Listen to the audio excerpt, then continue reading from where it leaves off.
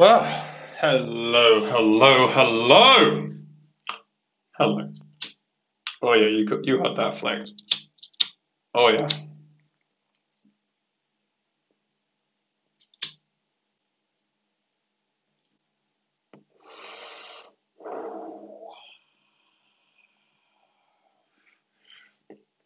So I just tried to give you a call, but sadly you weren't able to pick up. So I thought, you know what?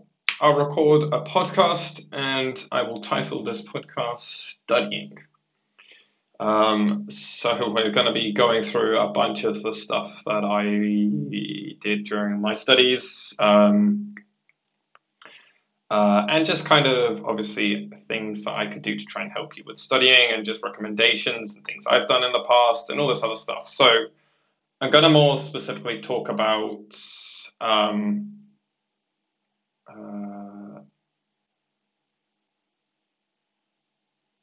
uh, boards and a few other things that might help you. I don't know, they will, they won't, whatever. But I want to try and do my best to at least give you information that might help you or not. So let's get into it. So English has always been my something I struggled with. I used to do random 1 hour classes, like once a week or so. Um, Obviously, that's why I'm partly saying you only need to study about 1 to 2 hours a day. You could dedicate an hour of that to doing maths, an hour of that doing to English.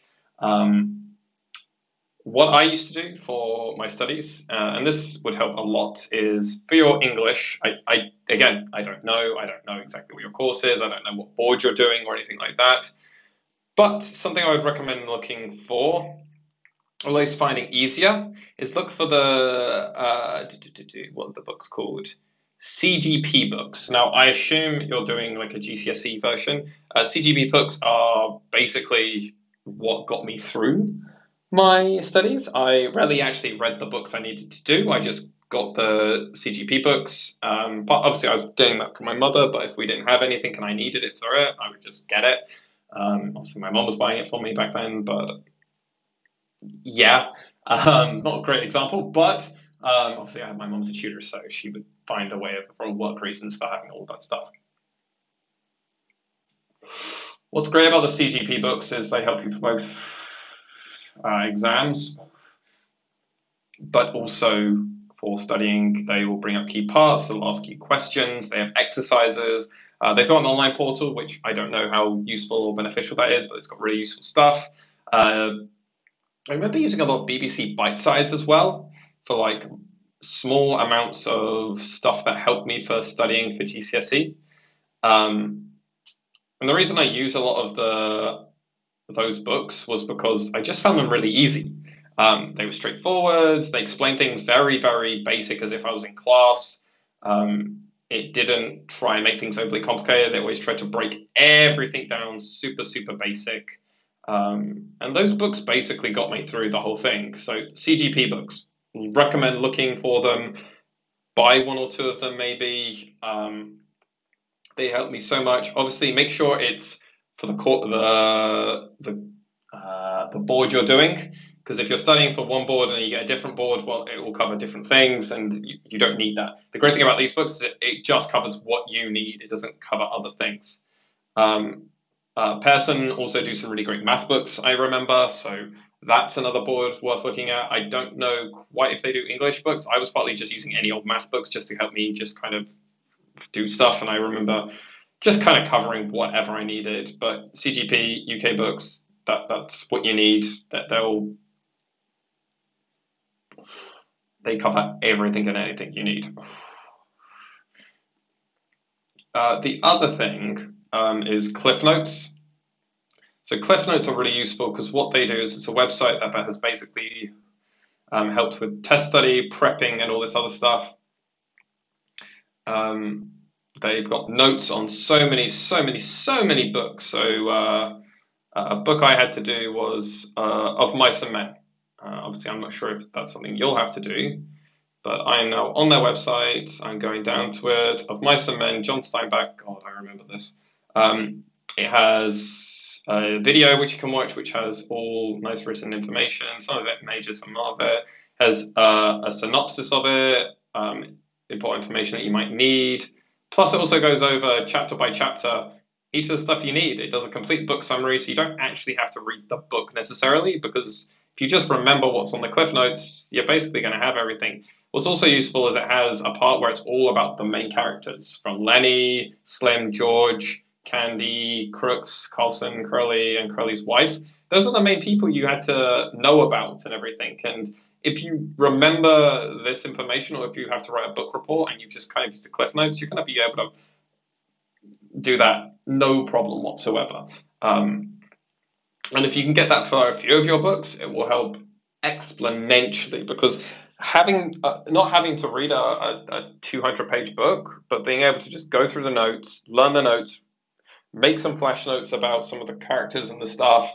I'm more than happy to do flash note stuff with you. Do that a few times, and then do random ones, and then start building up. And obviously, eventually, you'll have a collection of just loads of notes that you're remembered, you're retaining. I'll be able to be like, oh, who's Carly's wife? And you'll be able to tell me, and I'll be able to ask you a math problem, and you can do for loads of stuff.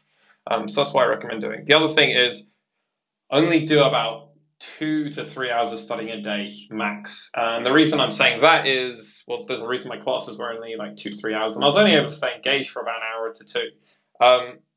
And the reason is because you can only stay concentrated in doing something for that.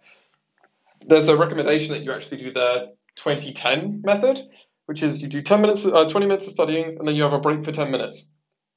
And then 20 minutes of studying, and then a 10-minute break. So you could do like 20 minutes of studying, and then you just kind of chill out and listen to music for 10 minutes.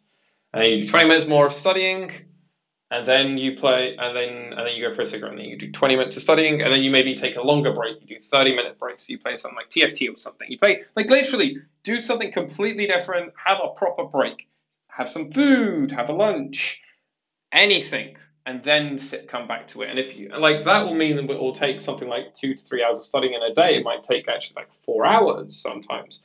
But if you're still always going back and doing the full 20 minutes of studying, you'll be surprised how much you're able to train. Because if you do a quick recap for the first few minutes of what you had previously gone over, revisit your notes, you're like, okay, cool. And then you continue going, you'll be able to get a lot of work done in a pretty short space of time without thinking you're doing a lot, because you'll feel rather accomplished at the end of it. The other thing is, don't always, like, if you, like, learn the basics first and foremost, and then start going out from there. Because when it comes to studying, half the time, especially around tests,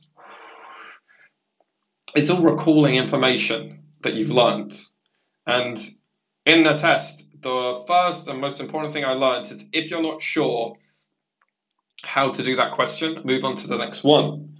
And the reason I was told this was because in math, there's sometimes when you do math papers, you'll sometimes get the answer for something else, or like you'll be told how to do an equation, maybe further into the book.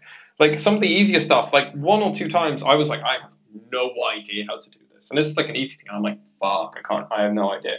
I then go through the book, I do all the other questions, and then towards the end, there's a question that's very similar, and it kind of has a lot of those in one of the first questions. I'm like, holy shit, I can now do like the third question now, because question number 24 had a lot of the workings that you have to do in this, and I was able to remember and recall all other stuff. And it was basically a flashcard, and then I was able to vaguely do some stuff for 24, but maybe I got 2 marks for 24, but I was able to get 4 marks for question 3, and it's like, if you can't do something, go on, keep learning other things, because eventually something will click, and you'll be able to look back on all this stuff that you were like, oh, this was really hard. Now it's super easy because you've been able to like learn that.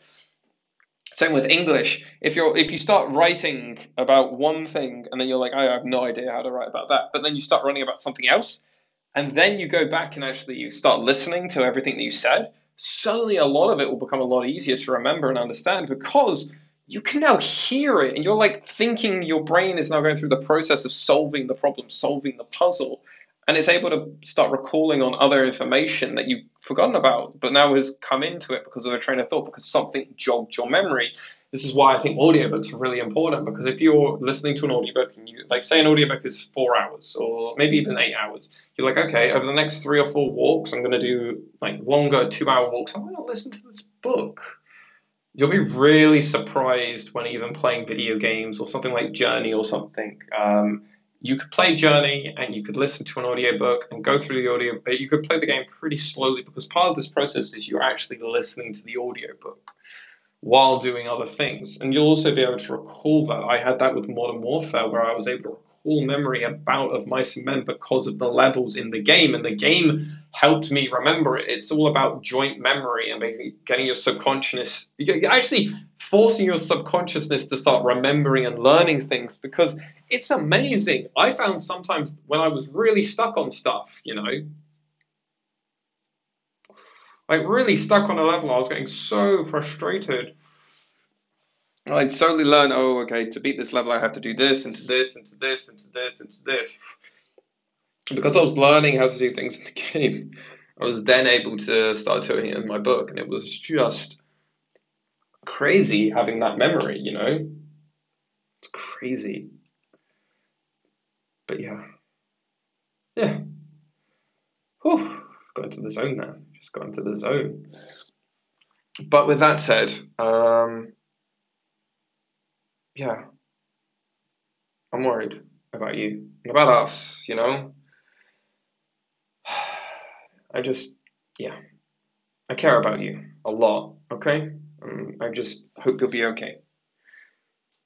And I'm going to try and do my best, because if I do my best, that might help you feel better, because you help give me that support and that trust and that belief,